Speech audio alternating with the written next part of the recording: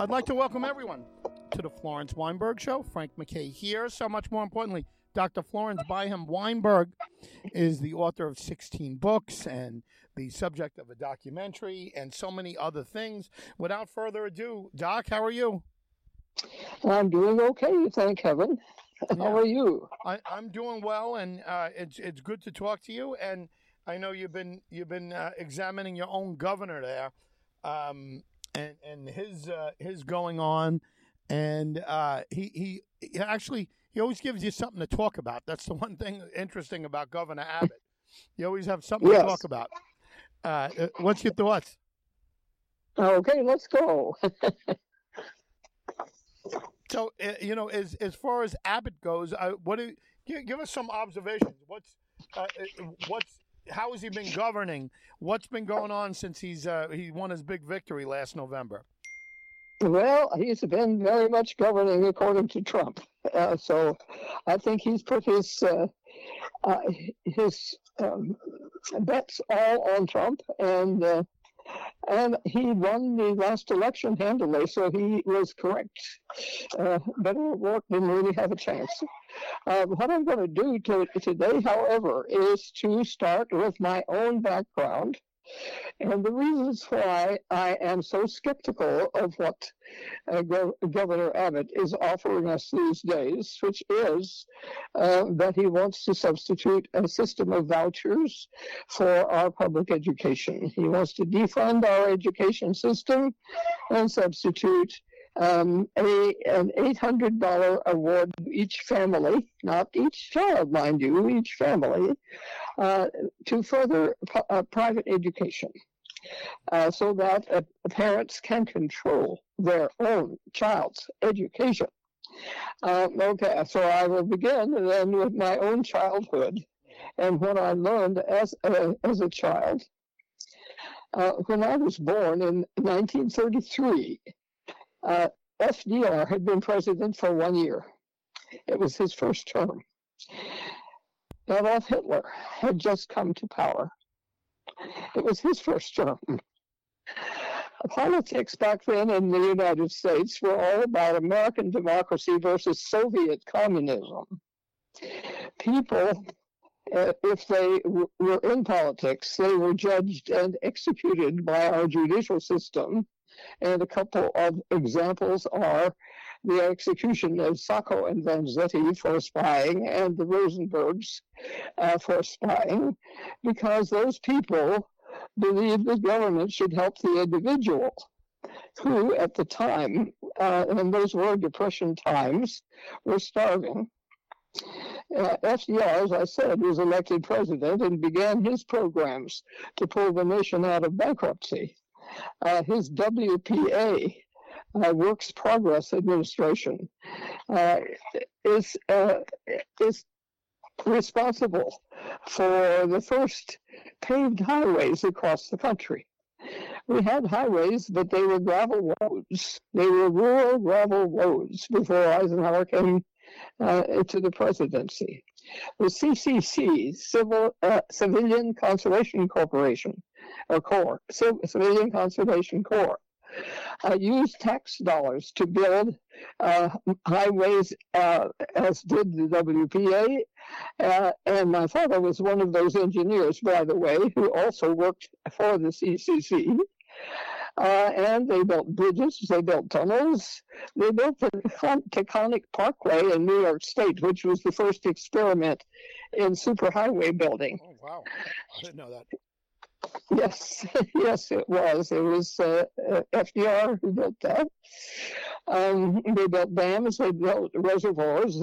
Ultimately, when World War II came along, they fitted this country to switch from infrastructure to building the war machine that defeated Nazi and fascist power. I was a witness to and a partisan of this rapid and radical development in this country. But at the same time, the undercurrent of and suspicion of and hatred for those forces that were bent on helping the poor out of their predicament remained virulent and powerful. Those forces believed that the many, the tax-paying poor, should help the needy few, the wealthy, whose riches would trickle down to the poor and enrich them too. It didn't happen then. It hasn't worked yet. However, our latest Republicans are still trying it, as in G.W. Bush's and Trump's tax cuts for the wealthy. Our first post-war president, Dwight D. Eisenhower, saw things differently. He used tax money to build a massive system of interstate highways. These are just now breaking down, just in time to receive the nick of timely aid of Biden's Build Back Better bill. Most of those who voted for that bill, however, are unaware of its history and of the ironies involved. I, who am 89 years old, have had a slightly better perspective on that than does even President Biden, who is only 81. Back to history. We had a swing back to the Democratic Party during the reaction to Nixon, the Watergate, and Ford's pardon, when under Johnson, under LBJ, the nation made great strides toward interracial justice, especially in reversing the post-Civil War Jim Crow system, which had reigned in the southern U.S. since the Civil War, and which still has an underground but emerging hold on Southern youth today, and those of their elders and not old, their elders who are old enough to have participated in action or in spirit in the Selma March and beatings and the King assassination. Republicans have always believed that private enterprise should save the nation. Government was intrinsically evil and should be drowned in the bathtub, to quote a famous senator. This means that no matter how vast a private enterprise may become, it is still the savior of our nation. Corporations are counted as people, as they are in Citizens United, and the billionaires who run them are our heroes. A lot of this goes back to the lone hero syndrome, which is one of the greatest legends of the Old West, epitomized in my mind by Hollywood's film High Noon, where the courageous lawman, isolated by the cowardly populace, stands alone and forlorn against the criminal opposition. This leads to right-wing adoration of the lone billionaire like Elon Musk, who was quickly dethroned once he tackled Twitter, and Donald Trump, who is still there. He was a fake billionaire, using myth and conspiracy theories to bolster his claim to be the savior of the country. What we have now is a confrontation between the gigantic savior figure who alone can save us, and the ordinary guy, Joe Biden, who clings to the mundane ideas that the rich should help the poor, that the government is there to provide safety nets to accomplish this. Fortunately, the few Democratic presidents who had the cooperation of their legislatures have managed to establish a few durable social programs. And one of the major ones is, of course, Social Security, going all the way back to FDR. Then there's Medicare, Medicaid, the ACA, Obamacare, and now we have Build Back Better, a revival of the Eisenhower era, idea that tax money should go toward keeping our infrastructure going. One of our Roosevelt-era accomplishments was the establishment of public schools. I, along with millions of pre-World War II kids, benefited from a well-thought-out plan to teach the basics to all kids on the theory that they would grow up to be something. Their performance during World War II demonstrated the soundness of that idea. The Constitution of the USA, however, bans the inclusion of any one religious doctrine in the general curriculum. These days, the reasons for that have been forgotten. Wild claims coming from the far right wing, now in a slim majority in Congress, are being made against public school curricula, teachers, and librarians. Here in Texas, our governor is mounting a campaign to destroy the public school system in favor of private schools, including religious ones. Books are being banned in school libraries. Librarians are interrogated like criminals and threatened with prison time. A few people are noticing. I'm going to quote in verbatim here 2 letters published in the Express News late last month. The first letter was entitled, Separate Church and State. Quote, so let's see. We're going to take tax money, state, and give it to parents to send their kids to a private school at $8,000 a pop. The majority of private schools are religious, church. This means the state is using tax money, calling it a voucher, and giving it to a church. That violates the First Amendment to the U.S. Constitution, which provides for separation of church and state. Why is there legislation like this being proposed? Unquote. It's for someone named Mark Kubelman who wrote that one. And then the next one is entitled, Perry is Not Reassuring. And Perry, of course, was a former governor of ours who was renowned for his less than sharp wit. Intelligence, that was. Perry, regarding, and in quotes, Perry, school vouchers are like nuclear power, scary but safe, unquote. That was the title of an article in the Metro section of the Express News on April 13th. Yeah. Former Governor Rick Perry comparing vouchers to nuclear power would be funny if it were not so ignorant. Can he please explain to me how taking money out of my local public school system and giving it to parents who decide to homeschool their child or send that child to a private religious school has any potential benefit for anyone, most of all my entire community? How do we determine that the money is used only for homeschool materials? How do we measure the child's learning? How do we achieve transparency regarding the amount and type of religious instruction the child receives? We must not abandon public schools, which provide every child, rich or poor, with a foundation. If our schools are failing, it's because they have been underfunded for decades. They need more support, not less. Perry is telling us not to worry. Perry telling us not to worry is far from reassuring. That was written by Susan Hall. I don't know either of these people, but I thoroughly agree with their sentiments, both of them. Yeah, they're just regular, like, readers, right? They're readers that are... Yes, regular readers. That's right, who write in. Yeah. And both of them hit the nail right on the head, particularly the fact that tax money is going to be used to fund religious education. I mean, there's no doubt about that. Yeah. Okay, so on April 23rd, an article by Nancy Trayer Johnson, who is a local Express News contributor, also appeared regarding Abbott's voucher program.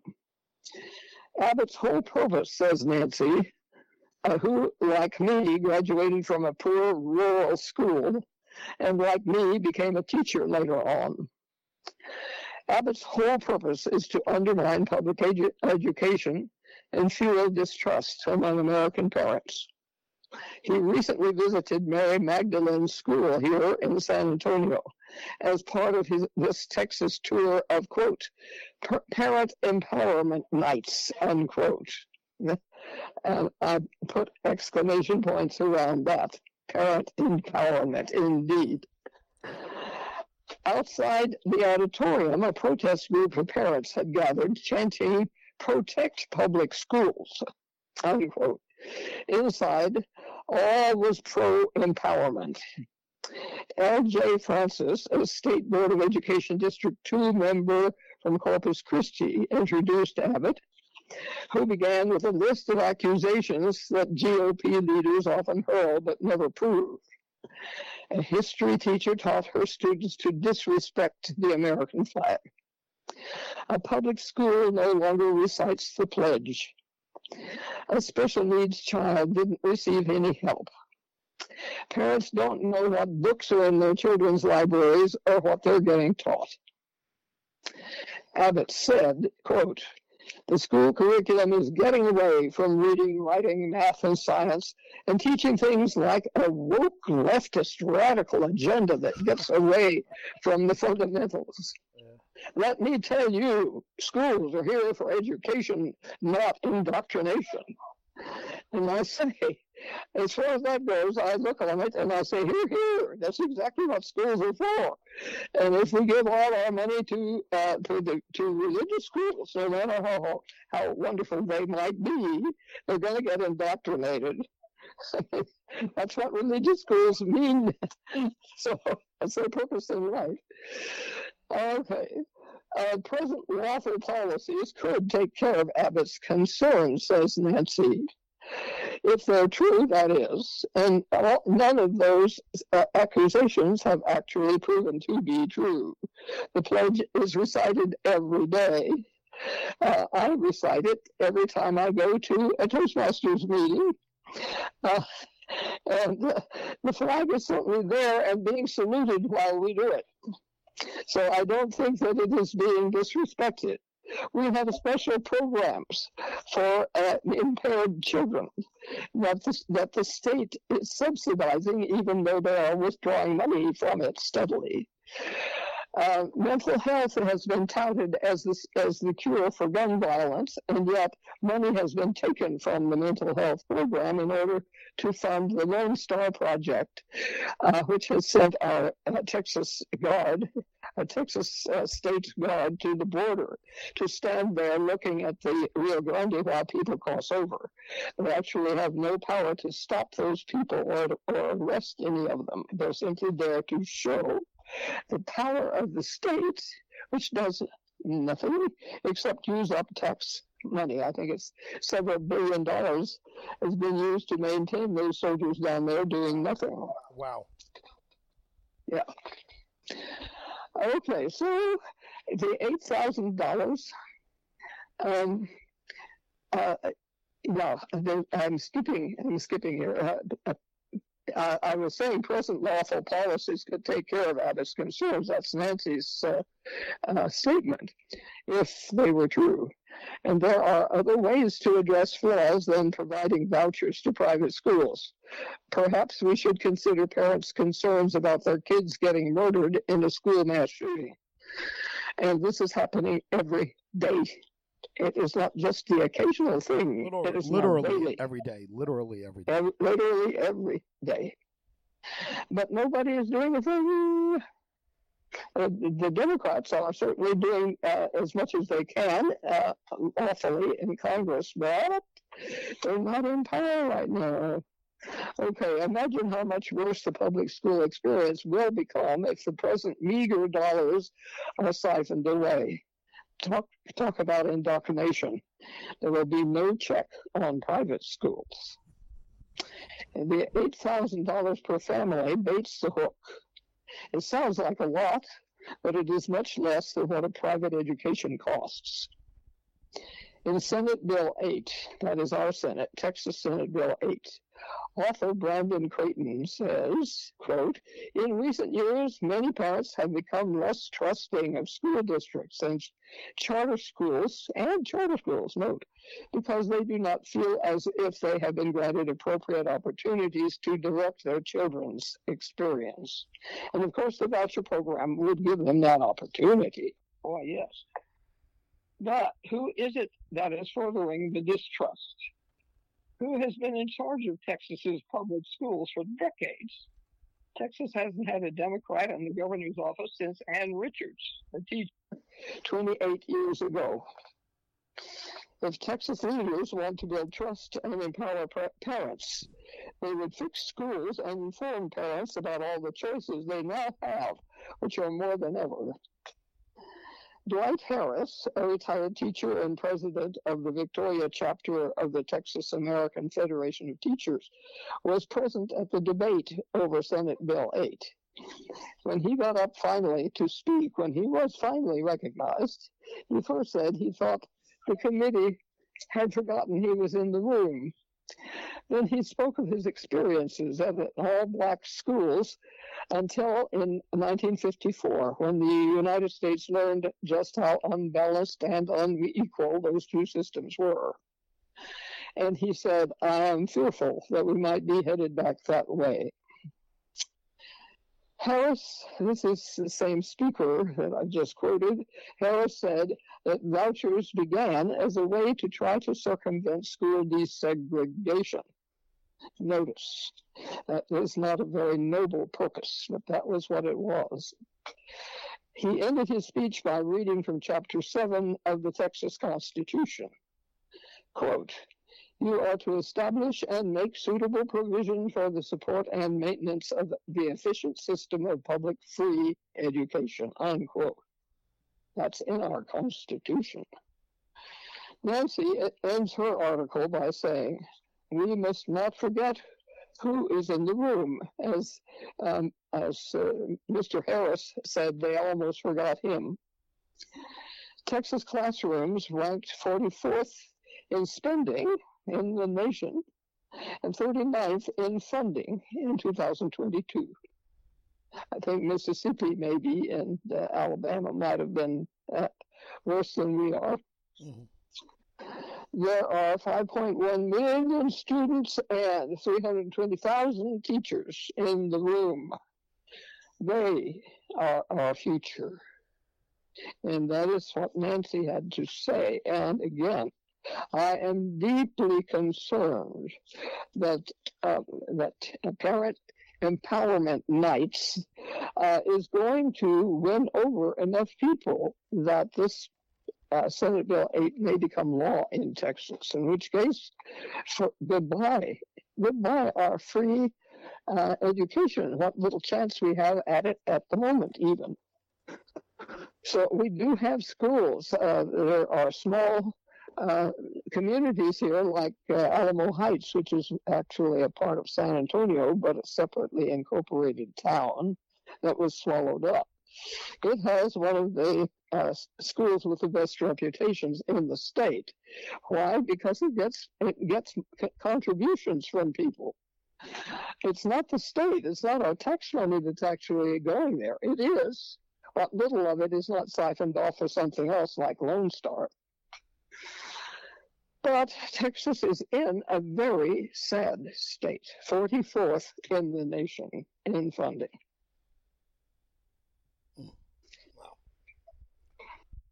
Wow. So I just wanted to let the rest of the nation, like New York, for instance, to know how good you got it as far as your education system is concerned. It's guaranteed. It is thoroughly supported, and it prepares good people to become important leaders in the future, which is what education is supposed to do. It's not supposed to fill them with crazy ideas of drowning the government in a bathtub. Very interesting. A lot of the points in there are very interesting, but I didn't know my history well. I didn't realize that the public school systems were put forward by the Roosevelt administration. And you being a pre-war baby, right? You were 1933, right? Were you 33 or 30? Mm-hmm. 34, and your 33. and your and classmates. It's a successful. It was a successful program put forward. Yes, it was. Very. We have a very good school system. When people want to shame us, and our own people, want to shame us. We compare ourselves to, different countries, often Scandinavia and Japan and different things of how far behind we are. you know what? We have a lot of people. We have a lot of people, and they have opportunities. And obviously, we're not all equal, and I don't know that we'll ever be equal. I don't know that our system is set up to be that. It's a meritorious system. You know that you are able to get somewhere. Someone like yourself. I mean, you grew up without with using an outhouse and having no electricity at one point, and on a farm in the Ozarks, right? I mean, it's and look at where you've gone, and you're a doctor at this point, and you're and you had an illustrious career, and you married another person with a doctorate, and who was educated in another country, but nonetheless, you went from the outhouse to the penthouse, so to speak, and you have 16 books. You have a 17th on the way. You've had a documentary. You have a radio series. You have, I mean, not bad for a kid from the Ozarks, and not bad at all. And I don't know how many other countries could claim that. So again, we often shame ourselves and talk about how bad things are, but let's put things in perspective. What President Roosevelt did and put forward immediately with the public school system advancements were tremendously successful. And are we perfect? No, we're not. I don't know that there is a perfect system that's here, but the public school system was very successful thus far. I mean, we're coming on 90 plus years, or we're about 90 years roughly of the system that FDR put forward, and you've got to look at it as nothing else but successful. Yes, of course, the states had great control over the quality of education that was actually put through. But the push from the federal government was always to support, to supply. When I started school, it was a two-room school. The first 4 grades were in one room, partitioned from the other grades by a plywood sheet that my dad had put up between the two. He took the 5th grades and up through the 12th grade and taught them, of course, math, all the way through higher math and history and politics and everything else they were supposed to get in high school, because the government, the U.S. government, supplied the information, supplied the textbooks and so on that could be used. Actually, it was the state government, but with the help of the U.S. government, which was very much in the background there. So from a two-room schoolhouse, which was actually a one-room, one divided, I went through all the different forms and shapes of schools as I followed my dad from Army post to Army post until he was shipped overseas, and then went back to New Mexico. Incidentally, I was born in New Mexico, and after World War II was over, my dad had bought property in the Ozarks, and so we moved there. So I went through high school in the Ozarks after having experienced California junior high school. And believe me, it was a shock. There was a great difference in the quality of the preparation of the teachers and the materials that were available. But my dad quickly took over the school and reformed it so that he became the principal of that consolidated school and began actually to teach something worthwhile. But there were a lot of vicissitudes, you might say. And yet it was the federal government that kept pushing for quality and for education, not indoctrination, as this gentleman rightly, this Republican rightly said in supporting his bill. That's what we want. We want education, not indoctrination. But What the voucher system promises to do is allow free indoctrination, because nobody's going to be checking on those schools. Yeah, right. It's you know what? It's wonderful viewpoints from these readers, which is almost proving proving the point. These are people that you and I have never heard of, and they're making wonderful points, and we assume that they're being educated in the same system that they're commenting on. I think as soon as this bill passes, if it does, and if anybody is foolish enough, if any senator is foolish enough to think they can get away with this bill, which is using state tax money to fund religious schools. Not all of them are religious, but a lot of them are, and it's breaking the Constitution, not only state, but I think federal by now. So I think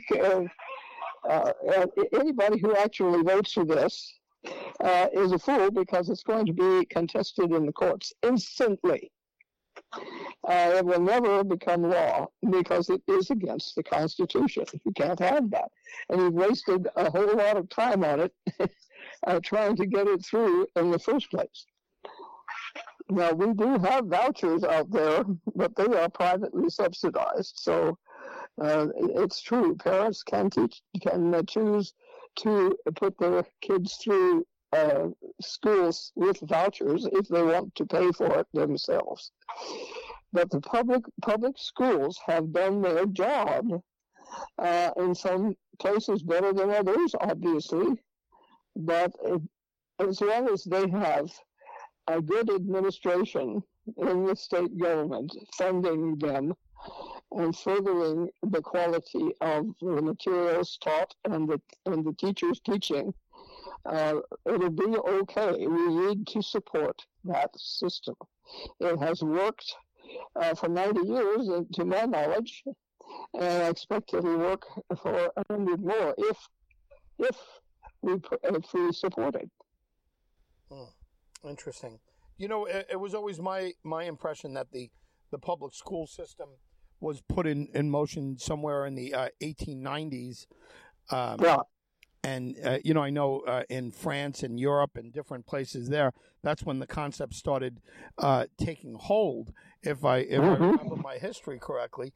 And part of the reason is that there were so many different people that were that didn't consider themselves Frenchmen, for example, or Germans, or Brits. And they didn't even have a uniformed language. They would speak in local dialects, and there was no sense of being loyal to the crown or to the federal government in any way, and a way to get the young people indoctrinated, right? I mean, if you want to call it that, but into a sense of nationalism. Was to uniform what they were learning and to teach them.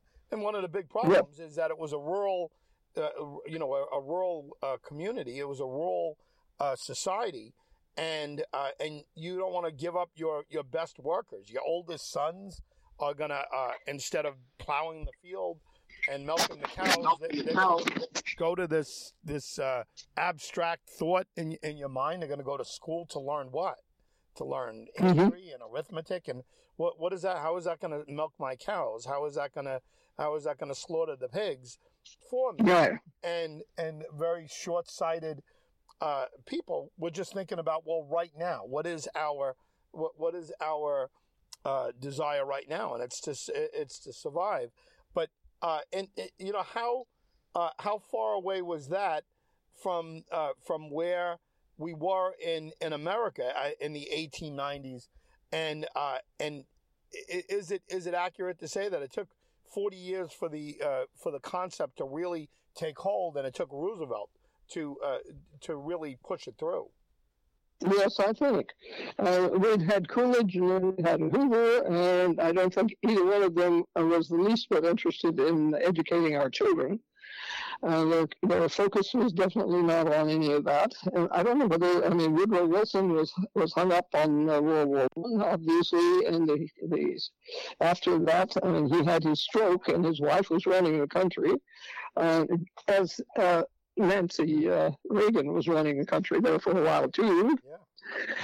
Yeah. And a lot of people don't know that, but in any case, yes, I think that Roosevelt was the first one to focus on education as a national concern. And the pattern for education was already there. And I must say, on behalf of religious education, it was the Jesuits in Europe who back in 1540 went to the Pope and asked if they could become a teaching and missionary order, and they reformed European education, and they put a system into it so that reading, writing, and math were the basics for teaching a person how to be a citizen of anywhere, of being a civilized human being. And so that system, that framework then spread and was used. It was used by Protestants as well as Catholics, and it had been set up in little private towns and villages in the United States. It was the colonies back then. So yes, maybe in Syracuse, which was a little town somewhere in New York State, maybe not even New York State as yet, maybe in Syracuse there was a really, really good school, but it was detached from anything else. And so the organization, the general push, I think, began in the 20th century with FDR. Yeah, it's again, one big success as you look at it. And by the way, Wilson, prior to him, becoming, they would call it senile or incapacitated mentally. It's Edith Wilson, right? She was his.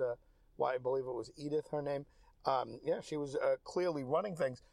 There's nothing, there's no individual that you would think would be more interested in education than Woodrow Wilson, right? I mean, he was president of Princeton, I think, at one point, and highly educated man. But as you said, he was preoccupied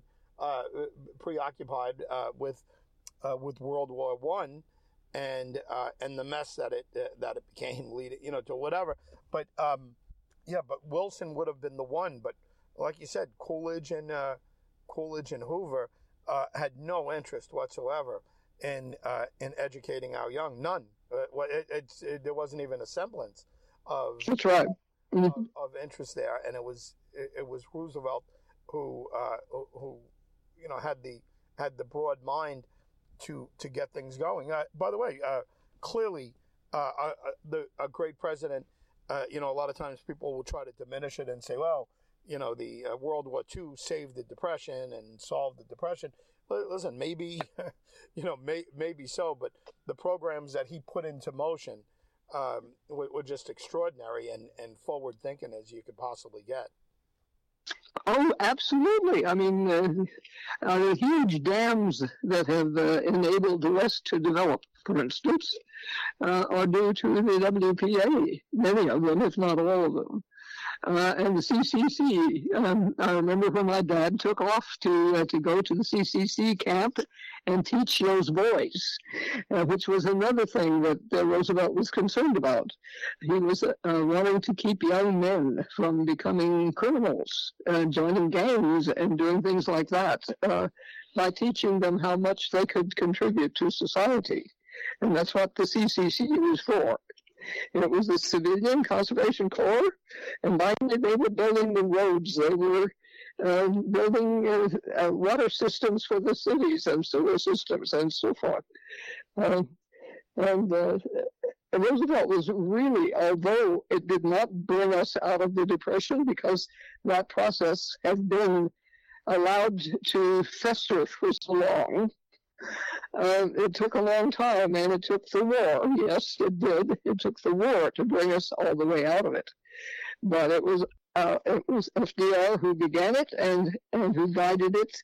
And if you are from back east, I'm not from there, but I lived there for 28 years in Rochester, in upstate New York, and so many of the buildings and roads and other libraries and so on. There's the Rockefeller libraries also, of course.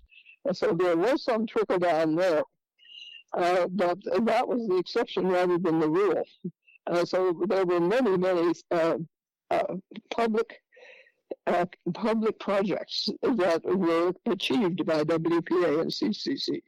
And you see them when you're back east. The Taconic Parkway is one of the most beautiful, actually. Yeah, it really is. It's still a beautiful ride, Taconic Parkway. I had no idea. That there was a that was put forward by FDR. Yep. Mm-hmm. Well, it was one of the first things I learned about it. Yeah, amazing.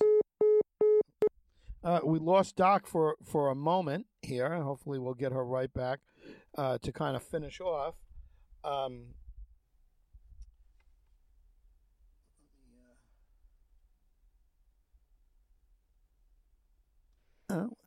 Welcome back. We lost Doc for just a moment, but Frank MacKay here. So much more importantly, you've been listening to Dr. Florence Weinberg, and really a great education on our education system, as much as anything. And boy, she could teach me new things every day. I'm getting a doctorate class just by doing this. I'm getting a doctorate program. Never mind a class, and just in doing this show.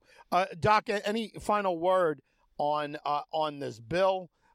Your fellow readers had some great input on it, and a final word on what we started at talking about here. Well, I think the main lesson to be learned is check your constitution when either side, either party has a bright idea. Check it first to see whether it's constitutional, because this idea of making vouchers a state project to substitute vouchers for funding public education is against our Constitution. And will be scuttled immediately when it comes up to be finally ratified. It cannot be. So that's my advice to everybody. And one of our readers picked up on that very, very well and published it late last month. And we are grateful to readers who keep a sharp eye on what's going on in this state. Listen, great job. And to everyone listening, we appreciate you are listening to us each and every week. You have a lot of options. We know that. Thank you, Doc, and thank you to all for tuning in. Please binge listen to everything that we've been doing, or at least cherry pick. Frank MacKay signing off. We'll see you next time on the Florence Weinberg Show.